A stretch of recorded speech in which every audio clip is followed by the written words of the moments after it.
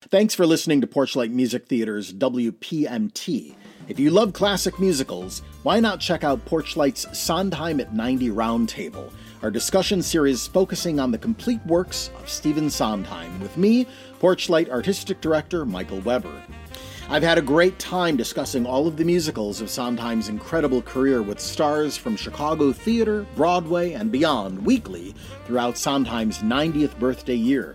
Listen today to Sondheim at 90 Roundtable for a behind-the-scenes deep dive into the mind, the music, and the writing methods of one of music theater's greatest composers. Available right here on your favorite podcast platform. Search for Sondheim at 90 Roundtable or visit porchlightmusictheater.org for more information.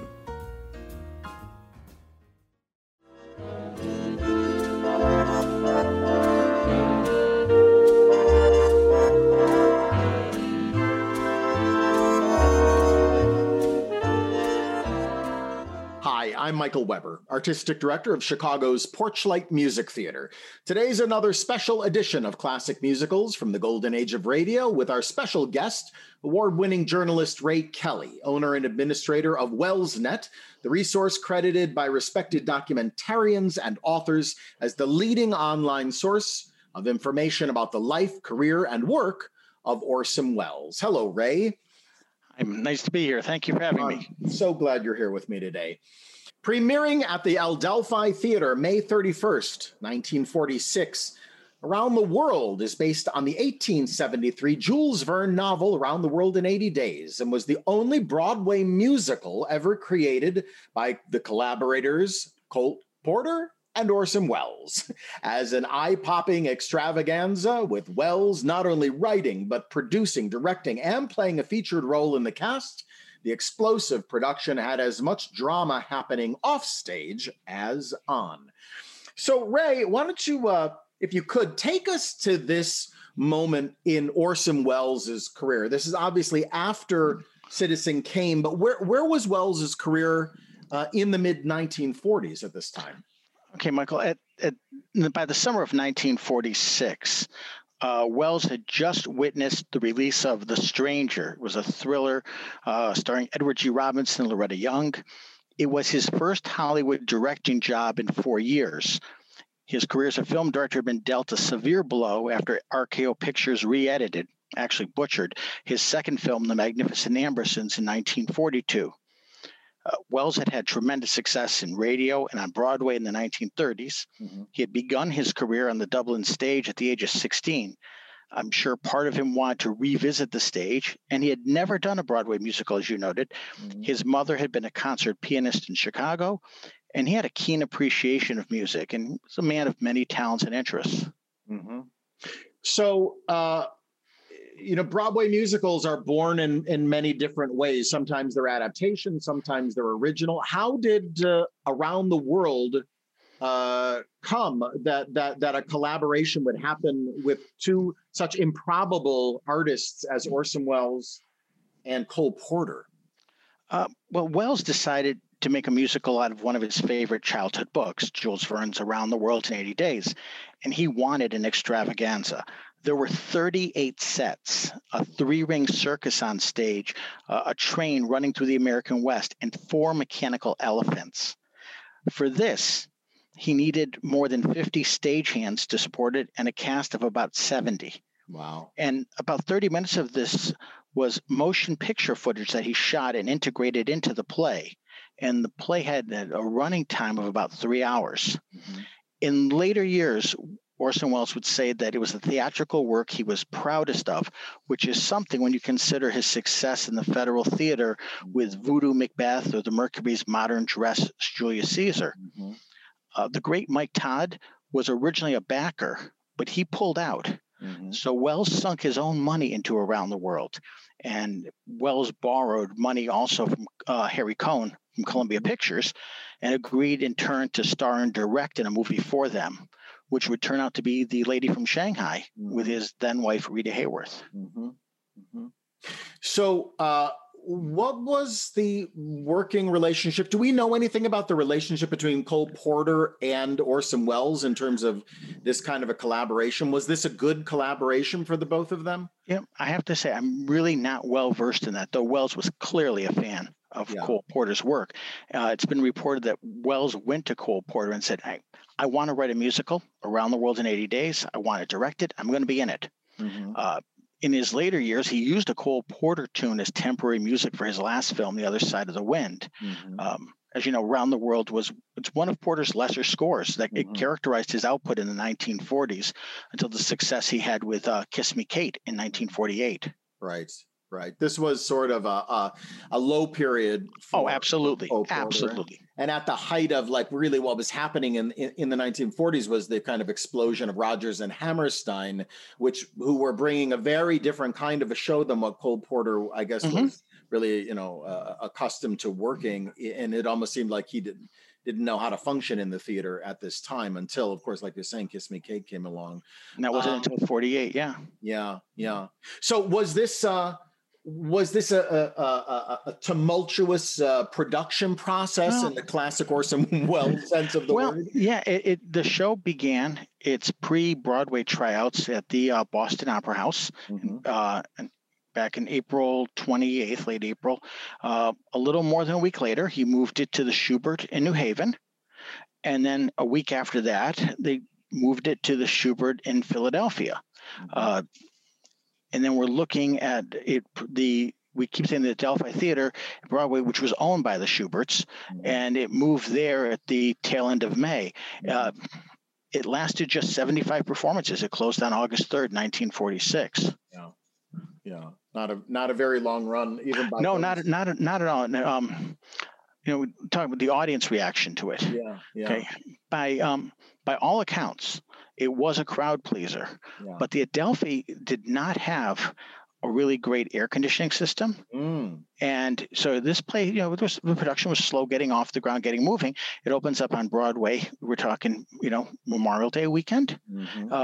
And we weren't seeing theater goers. We're not happy in June and July. In late June, the initial crowds were good, but by July, you're having this very, very expensive show. I told you the size of it, experiencing a reduced audience in the summer months, and it couldn't keep up.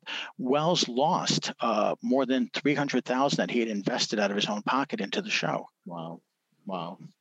And I think that your point in terms of it being summer, it speaks to what's so unique about this particular broadcast to me. Is that the show was actually playing on Broadway when they made this radio recording. So it was almost like an advertisement to try to get people Exactly. You're 100% right. I'm sure Welles saw it as a half-hour commercial for his Broadway show, because at the same time Welles was doing Around the World on Broadway, he was producing, directing, writing, presenting, co-starring in this anthology radio series, the Mercury Summer Theater, on the air.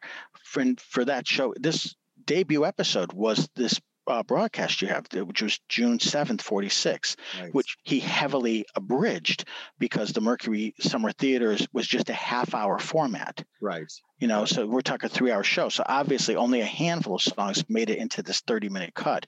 I believe this is the only cast recording of Porter's Around the World score. You're right. I mean, I've never heard of anything. This is, but additionally, what makes this, I think, so valuable is that you actually also get to hear the performances, not just the music itself, but actually you get to experience that Broadway cast and hear the songs and the scenes. Well, let's do that right now. So here on the June 7th, 1946 episode of the Mercury Summer Theater of the Air are from the original Broadway cast: Arthur Margetson as Phileas Fogg, Larry Lawrence as Passepartout, Julie Warren as Molly Muggins, Mary Healy as Mrs. Aouda, and Orson Welles as Dick Fix in Around the World. Good evening. This is your obedient servant, Orson Welles, your producer of a special series of broadcasts, a festival of your favorite radio dramas, presented by the makers of Pabst Blue Ribbon Beer. The Mercury Summer Theater of the Air.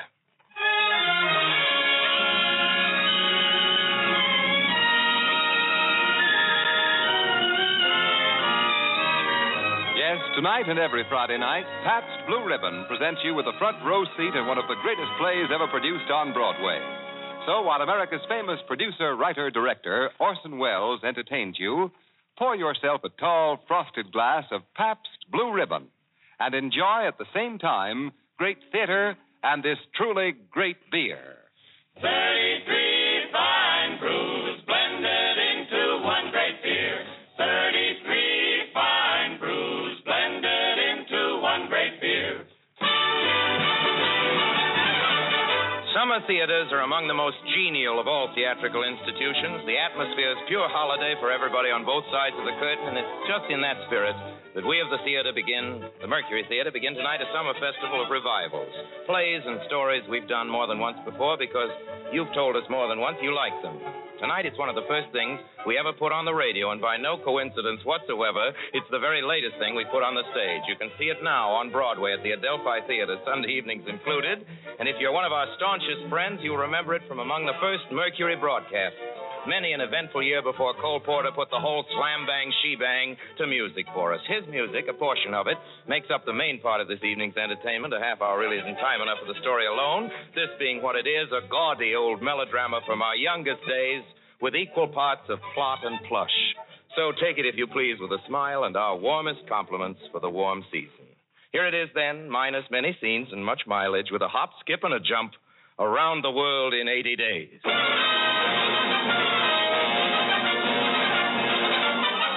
The year 1872, a bank has just been robbed. A certain Mr. Dick Fix, a sort of stool pigeon, a private detective, an ugly customer, enacted this evening by your obedient servant, is busy leading the London police in a frantic search for the bank robber, who is, if truth were known, Dick Fix himself.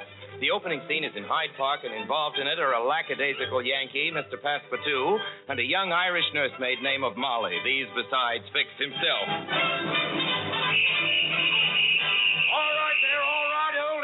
Hold him then. Now then.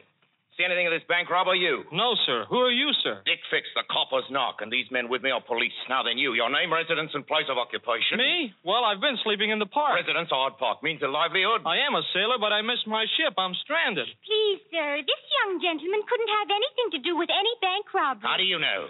He's been right here in the park with me these past 2 hours. Nursemaid, ain't you? How come you know this man? Well, sir, we haven't been formally introduced, but we have been sort of passing the time of day. Boys, you got the wrong man, but don't fear, I'll get the right one if I have to search the whole of London from Tooting Beck to Putney Green. Come along, men. Thanks, lady. Thanks for standing up for me like that. So you missed your ship, sailor man. However did that happen now? I overslept. Hey, look here in the grass. Look what I found. $50, a crown, you call it. That's lucky. Lucky. What you need's a job. And I know where you can get one. A job? In the flat below where I work. A gentleman needs a gentleman's gentleman. Could you be a valet? Nothing to it. Sure, I'm lucky. Just meeting you, Miss... Muggins. Muggins? Molly Muggins. The pleasure's mine, I'm sure. Molly. Golly. So wrong seemed the world, I faced it with rage. While hopeless I whirled like a mouse in a cage. Till you came in range, not that life was worth, then presto change. I'm the happiest boy. I'm the happiest girl.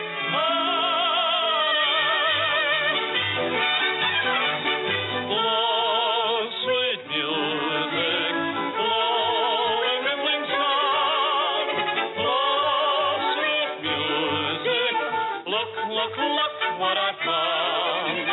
Sing you songbird, make the wind resound. Sing higher, oh songbird. Look, look, look what I found. From nights of care and dismal despair, with days only lonely in view, I walked to see how sweet life could be. That great big moment when I found you. So chime, gay joy bells, chime all around. Chime all the time, joy bells. Look, look, look, look, look, look, look, look, look what I found.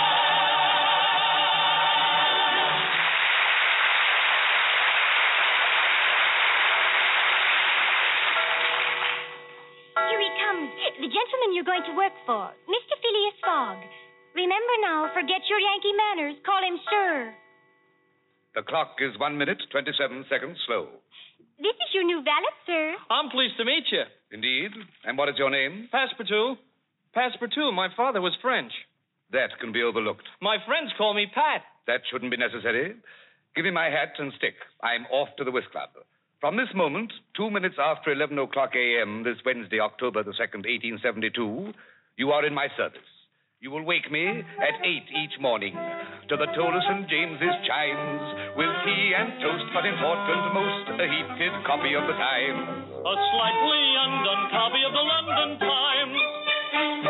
At 11:29 precisely, I depart for my club each day. So your orders are, Pat, to be positive that I am dressed in an elegant way.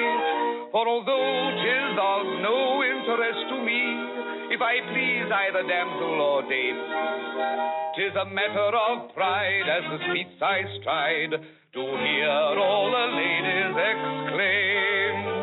To hear the ladies all exclaim. There he goes, Mr. Phileas Fogg, setting every girlie agog. Wouldn't he make a marvelous mate? Never early, never late. There he goes, that smart Mr. Phileas, in his clothes so piccadillious. What a dude, what a dapper old dog. There he goes, Mr. Phileas Fogg. There he goes, there he goes, there he goes.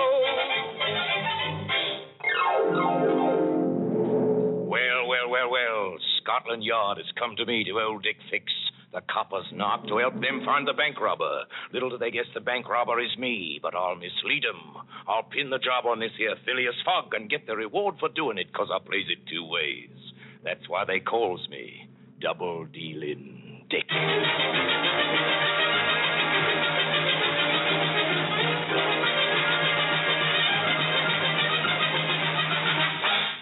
Gentlemen, fellow members of the whist club, I bid you good evening. Good evening, Fogg. Well, Jeopardy, what about that robbery in your bank? Blasted spry of you, Fogg, I must say, getting your money out before the theft. We are offering a handsome reward for the bandit's arrest. Reward or no, I say the chances are all in his favor. There is not a single country where the thief could hide. So, the world is big enough. It was, formerly. How formally? Has the world grown smaller, perchance? Much smaller, my dear sir, since we can now circle the globe in 80 days. I'll wager £4,000 such a journey is impossible. I accept. You mean, sir, to circle the globe? In 80 days? In 80 days, and I'm willing to bet £20,000 I'll do it. 20,000, which an unforeseen delay may make you lose. The unforeseen does not exist. The Dover train leaves at 8:45 tonight. I will take it. Today is the 2nd of October. I will be back in London in this very salon of the Whist Club on Saturday, the 21st of December at 8:45 o'clock in the evening. £20,000? Well, Mr. Fogg, yes. I'll meet the bet. Compose yourself, my dear Chevity. This isn't serious. My dear Sir Charles, we are Englishmen. And when an Englishman makes a bet, it is always serious.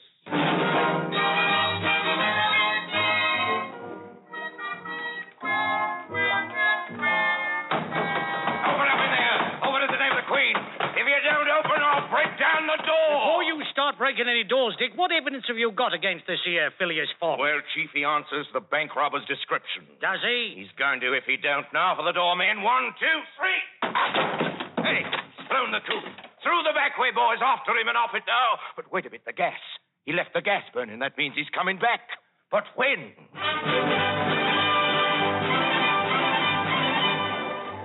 days? In 80 days, Mr. Fogg?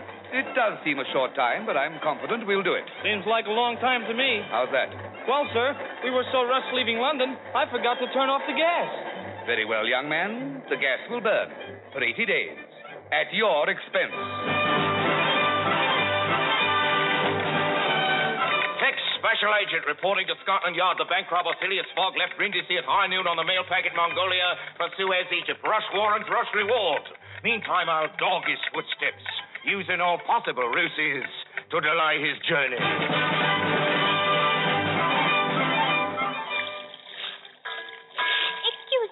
Yes, ma'am. Could you tell me when the next boat sails? Bound eastward, ma'am. How far? As far as possible.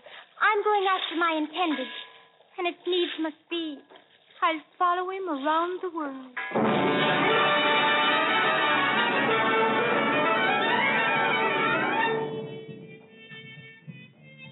Well, Passepartout, we are now in British India. Well, 1/2 day ahead of schedule. Look, Mr. Fogg, the train has stopped. So it has. You are the train conductor? I am that. We've come to a halt. Why? Where are we? At the hamlet of Colby in the great Indian forest. And why, pray, do we not continue? The railway isn't finished yet. But my ticket reads Bombay to Calcutta by rail. Sir, there won't be any more rail for 3 months. I shan't be able to wait. Mr. Fogg, what would you say to an elephant? I don't know. What does one say to an elephant? Oh, I see what you mean. Yes, by all means, let us purchase such a beast.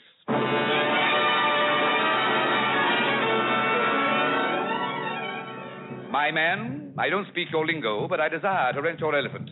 I trust you know sufficient English to negotiate. What do you ask? For my elephant, Sahib, 80 rupees. 80 rupees, I say. Isn't that a trifle stiff? 80 rupees. I'll give you 20. 70. 30. 60. 40. 50. 60. 70. 80. 90. You drive a hard bargain, sir, but it's a deal. Wire urgent. Special agent fixed to Scotland Yard and following Fogg disguised cleverly as Parsi Mahout.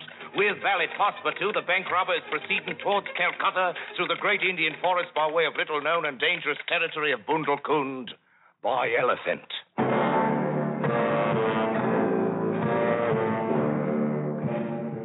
Why does the beast pause? The elephant pauses because she senses danger. Gentlemen, you may well rue the day you ventured so far into the mountain fastnesses of Upper Bundelkund. I hear savage music. The song of Kali, goddess of death. Behold, Sati. Sati? What's that? The sacrifice by fire. There comes the procession. Looks like some kind of funeral. Who is the deceased? Aouda, a wealthy prince of the neighborhood. Behold, they are bringing his body to the funeral pyre. And there comes his young widow. Her husband's corpse will be cremated, and she will be put to the flames by his side. Burned alive? A native custom. But how can it be that such foul practices still are countenanced? Where is the beneficent hand of our British Empire?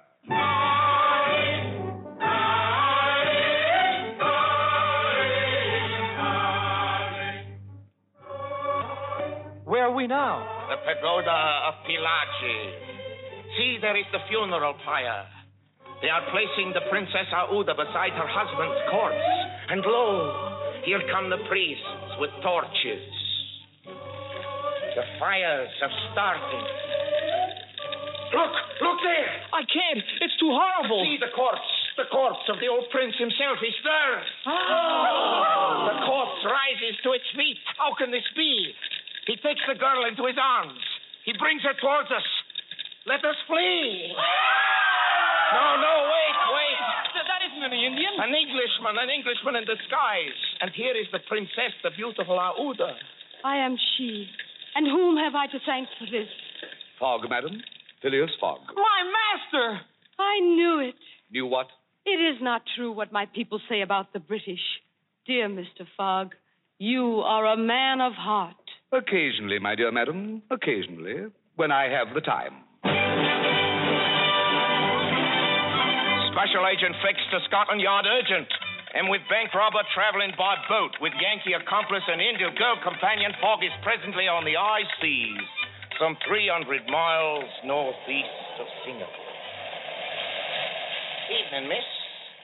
You're the Hindu girl, ain't you? You don't know me, but I know you, Mrs. Aouda. Feeling a bit homesick for India? Indeed not. It would be worth my life to return there. You may have to after I get Mr. Phileas in Hong Kong. What do you mean? Here he comes now. Well, Mr. Fogg, so you finally come out of your cabin for a bit of air. A pretty night out, ain't it? I don't think we've been introduced. Oh, by the by, Mrs. A, should you find yourself a bit short of the ready, come to old Dick Thick, the copper's knock, for I'll be rich when I get to, you know who, in Hong Kong. Rich beyond the dreams of avarice. Why are you British people so greedy for money? Money cannot buy you happiness. I know, but I like to have it around so I can choose the type of misery that's most agreeable to me. Well, I'll leave you lovebirds to enjoy the moon together. Nighty-night. I trust that person has not made himself offensive to you. He frightens me. The evening is warm, madam, but you are shivering.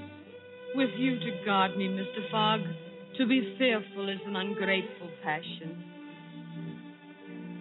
The moon is very lovely. Mrs. Aouda, that is your name, is it not? It is. Mr. Aouda. I have no interest, madam, in your late husband, nor indeed in you.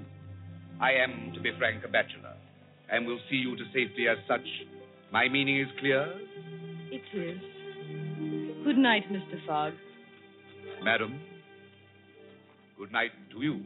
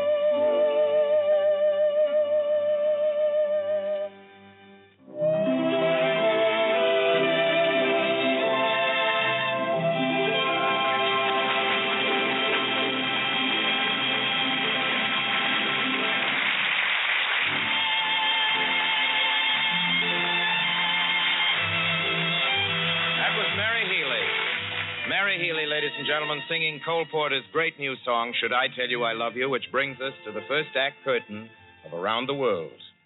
In the Mercury Summer Theater cast tonight, straight out of the Mercury Broadway production, are Mr. Arthur Margetson, who plays the punctilious Mr. Phileas, Miss Julie Warren, who is Molly Muggins, Mr. Larry Lawrence, who is Passepartout, and among others, the villain of the piece, who is also its producer, your obedient servant.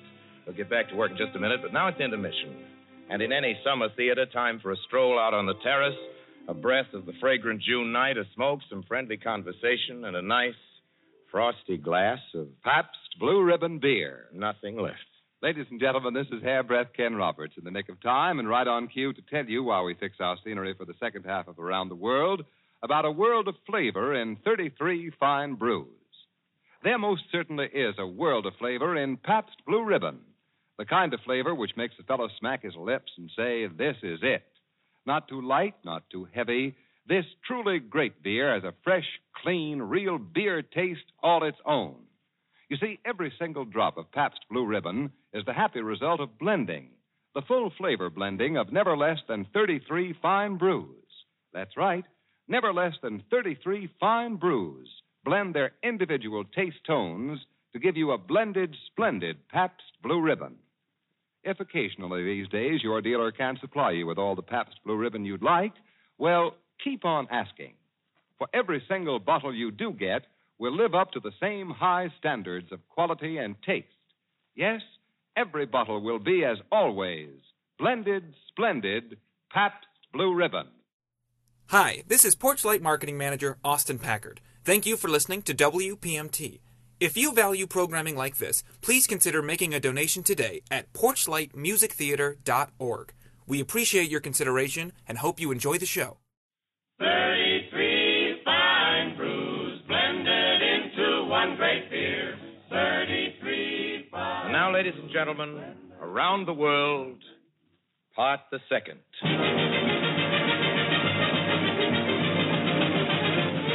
For purposes of time and radio, we skip ahead some 8,000 miles and some 60 of the 80 days in which, according to his solemn wager with the whist club, Mr. Phileas Fogg, in the year of our Lord 1872, was undertaken to circumnavigate the globe.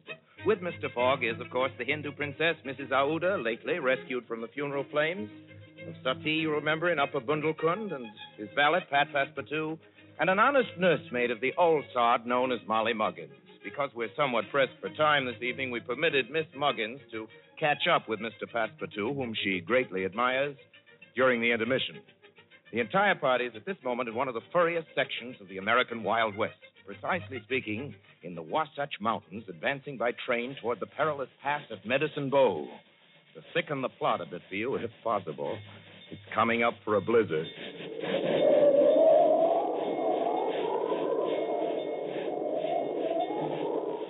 You, sir. You are the train conductor? I'm Jake. Jake, the engineer. Bridge over the pass is gone, or almost gone. We're going to have to spend the night here. Cannot the river be crossed in a boat? Raining too hard, snowing too bad, blizzard too awful, creeks all swole up like a horse with a green apple colic. Be that as it may, I suggest that we pass over the bridge first. Over the bridge? And I'm willing to pay double fare for every soul on board this train if you, sir, Mr. Engineer, will undertake to chance it. On the bridge? On the bridge. With our train? With our train. But the bridge threatens to fall. Yeah, the brave thing won't hold. It won't hold. She's a teetering and a tottering right now. I believe that by rushing the train over at its maximum of speed, we'll have some chance of passing. What is your estimate? Oh, 50-50. 50-50, an excellent risk. Let us proceed.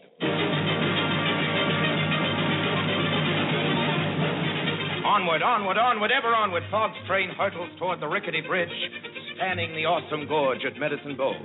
Now, Jake, the engineer, as it may already have been ascertained, is nothing more than another aspect of the protean Mr. Fix. Fix of the thousand faces, Dick Fix, the copper's knock, still dogging Fogg's footsteps around the world. Since your obedient servant is portraying this unsavory character, imagine yourself in the red-hot cabin of the engine, thundering towards the pass. The salmon-pink mustachios and red nose are those of Jake the engineer, but the thoughts are the black thoughts of Fix, the copper's knock. old double-dealing Dick himself. It's my game to slow up Fogg until the warrant comes from London, so's I could get me the reward by pinning my crimes on him. But now he's forcing me to cross this bleeding bridge, and after what I did to it, I doubt if I can.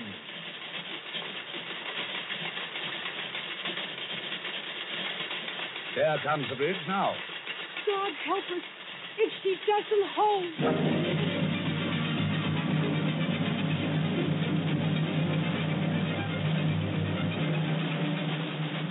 We're crossing it now. Yeah, we're crossing it. She's a teetering and a tottering. There goes the bridge.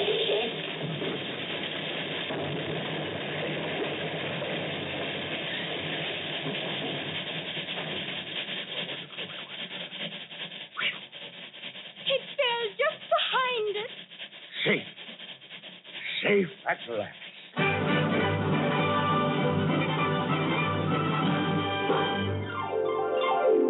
Now the scene changes to England, the city of Liverpool, some 3 short weeks later. My friends, I have gone around the world in 80 days, plus 4 hours and 5 minutes. I have lost. There he is, boys. Nab him. Who are you, sir? A police inspector. Mr. Fogg, you are wanted for bank robbery. I arrest you in the name of the Queen. At long last, Mrs. Aouda, who so dearly loves Mr. Fogg, gains admission to his dank cell in the Liverpool jail. Madam, will you pardon me for having brought you to England? I, Mr. Fogg? Please be kind enough to allow me to finish. When I rescued you, I was rich and counted on placing a portion of my fortune at your disposal. But now, I'm ruined. However, I ask your permission to dispose of the little I have left in your favor. Thank you for calling, and goodbye. Mr. Fogg, do you wish at once a relative and a friend? Will you have me for your wife? Aouda. Phileas, Passepartout! Coming, Mr. Fogg. Find me a minister of the Church of England. We expect to be married. Married? Ask the Reverend to step round here tomorrow. Tomorrow? Tomorrow, Monday. Tomorrow is Sunday. Nonsense. That's right, Phileas. Today is Saturday. I've made my first miscalculation. If today is Saturday, my friends are waiting for me in the London Whist Club. And you've just got 3 hours and 10 minutes left. 3 hours, 9 minutes, and 35 seconds.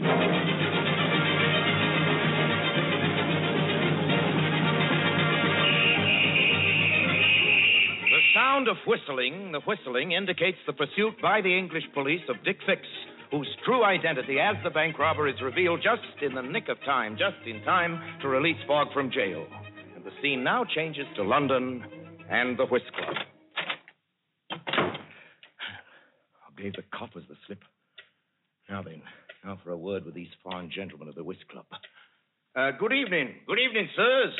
Who are you, sir? I'm poor old double-dealing Dick himself, and I've double-dealt myself out of the entire deal. I've bribed armies, blown up bridges, and what's it got me? No boodle, no carpetbag, no reward. But I have slowed up old Phileas for you, and that's your bet, and I would like my share of the winnings. We'll talk to you, sir, after we've won the bet. But you've won it already. We haven't, but we're just about to. He has 14 seconds left. No. Fogg lost today. No, sir. He gained a day. He traveled eastward. Eastward, toward the sun. The international dateline. He has 9 seconds left. 8, 7, 6, 5, 4, 3, 2. Gentlemen, I am here. Fogg! And Mrs. Fogg. No ladies allowed in the whist club. Sir, this is no lady. This. No!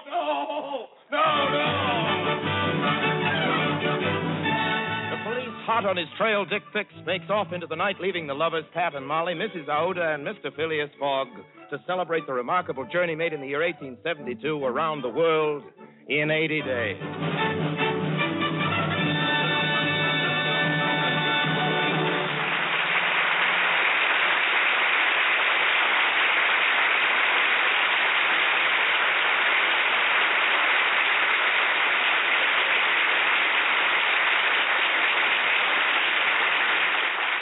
Orson Welles will be back in just a few seconds to tell you about next week's production of the Mercury Summer Theater. But first, the makers of Pabst Blue Ribbon wish to remind you that though you may not be able always to get Pabst Blue Ribbon beer every time you want it in these days of grain restrictions, it is well worth your while to keep asking, for every bottle you do get will continue to live up to its name. There will be no cutting of corners, no lowering of standards of flavor or goodness, no compromise with quality.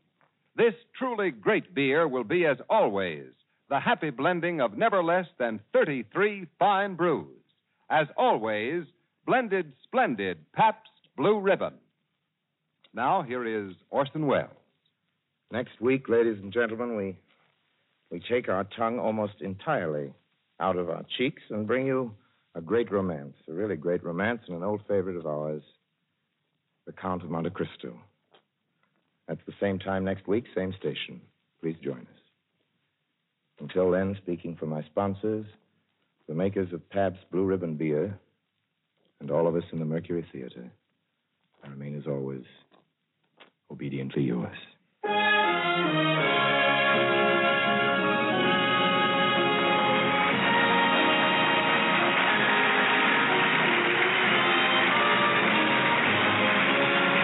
This program came to you through the courtesy of the Pabst Brewing Company of Milwaukee, Wisconsin, makers of blended, splendid Pabst Blue Ribbon.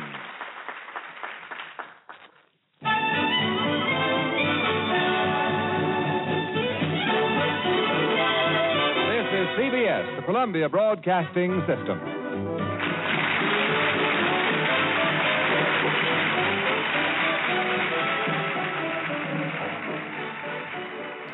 So that was the Orson Welles Cole Porter production of Around the World on the Mercury Summer Theater of the Air. Let's talk, Ray, a little bit about that. What is the Mercury? I mean, I know the Mercury Theater of the Air and Orson Welles' work as one of the great radio artists, but what was this particular show in comparison to other things that he was doing? I think it was an attempt to recapture those glory days of the late 1930s of the Mercury Theater on the Air and the Campbell Playhouse. Those shows were hour-long shows. In my opinion, they were far meatier. The Mercury Summer Theater, while entertaining, was Wells's last U.S. radio series.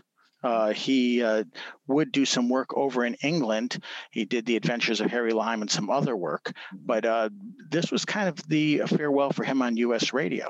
Mm-hmm.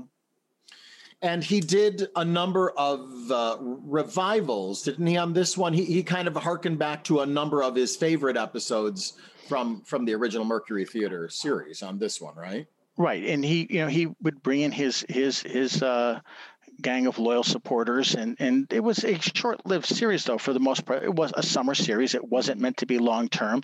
I think it was primarily meant to be an entertaining vehicle, a little cash in the pocket that he surely could use and reinvest into around the world. Mm-hmm. He did that throughout his career, even in the early days of the Mercury Theater in New York on stage. Wells did radio work to subsidize his productions. He was very much always an independent artist in that sense, and that's probably why he didn't do so well in the studio system. But he frequently used his work to finance his work, and I think the Mercury Summer Theater is an example of that. Making some money to pay the bills and to put into something like Around the World. Mm-hmm. Do you feel, I mean, for somebody who at this time was doing films, doing radio, on stage, did he have a favorite medium, do you think? Oh, film. He has, there's a wonderful line, I'm going to mess up the paraphrasing, but essentially that, he would have been far more successful had he stayed in the theater. And he has no doubt of that he would have been far more successful, but he fell in love with films and, he stayed loyal to it. And he spent a lot of his life hustling for money, because one can write a book alone in front of a typewriter, and you can do a lot of things artistically that are much cheaper than filming a motion picture back in the 40s, 50s, and 60s. Mm-hmm. I believe it's referred to a very expensive paint box. Right. So it's not unusual these days to see revivals of shows that maybe in their time, in their original production, were not as successful with audiences. Maybe they were a bit ahead of the time, or for any variety of reasons. That doesn't mean that they were a bad show, and we rediscover them many years later. Around the World, for being a Cole Porter and Orson Welles collaboration, surprisingly is not a show that has been revived very much. Why do you think that is? It's a very expensive production, and frankly, Welles had spoken with people in England, Alexander Korda and others, about bringing this show after its U.S. run, bringing it over to England, where they felt it would be very successful. But the British trade unions would not allow Welles to use U.S.-built sets and props. And so that meant starting again from scratch. Right. In terms of stage and stuff, that's just cost prohibitive. Mm-hmm. So with that, it faded into history. Now, a semi-staged production took place a decade ago in England and got fine reviews, and but that's where we left off with that. It was a potential backer. A few years ago, I was contacted by someone who was interested in a new production of this. They were looking for some historical data and asking me to do a little digging for them. And they had some interest in it, but nothing ever came of it. It's a very expensive proposition. Wow. Also, I'm not sure how much there's two estates to deal with. You deal with Wells's estate, but you'd also be dealing with the Cole Porter estate for the rights to the songs. And then you're going to, get that lined up before you embark on a show that's going to ask you to create 38 sets and film, and it's a big undertaking for something that I think we all agree is not Cole Porter's finest work. Mm-hmm. I had someone else talk to me once that they were interested in acquiring the rights to the musical without the Cole Porter songs and talking about someone else composing new songs for it. Now, I think that really lowers the appeal to me of a revival completely. I don't think that works. Right. But so people have kicked it around. This has gotten mentioned, but there's been more interest in this in England than in the U.S. in terms of doing semi-stage productions or recitals on it. Mm-hmm. And without the hand of Orson Welles directing it, I think it's one of those things that you're never really going to be able to fully experience. Exactly. And I know, you know, the reception that the show got, it's very interesting because it had its flaws. This was not, a perfect masterpiece, the quintessential American musical. Life magazine called it the most overstuffed conglomeration of circus, magic, movies, old-fashioned spectacle, and penny peep shows that Broadway has seen since the day of Barnum. Okay. And they noted that the score was disappointing and that it was cluttered with more junk than gems. That was said. One of my favorite stories about Wells is that after a noted Broadway critic Robert Garland, he had written that Around the World had everything but the kitchen sink. The next night, Wells had a kitchen sink brought out on stage during the curtain speech. That's amazing. That's amazing. And that gives you the appetite to want to get a time machine and go back and see the show in a way that you can. Ray Kelly, I'm so glad that you joined me today. I really appreciate your insights and your thank you for having me, Michael. In all things Orson Welles. Theaters across the country need your support now, more than ever. We hope you'll consider a donation to Porchlight Music Theater today. Just go to porchlightmusictheater.org. Until next time, on Classic Musicals from the Golden Age of Radio, I'm Michael Weber.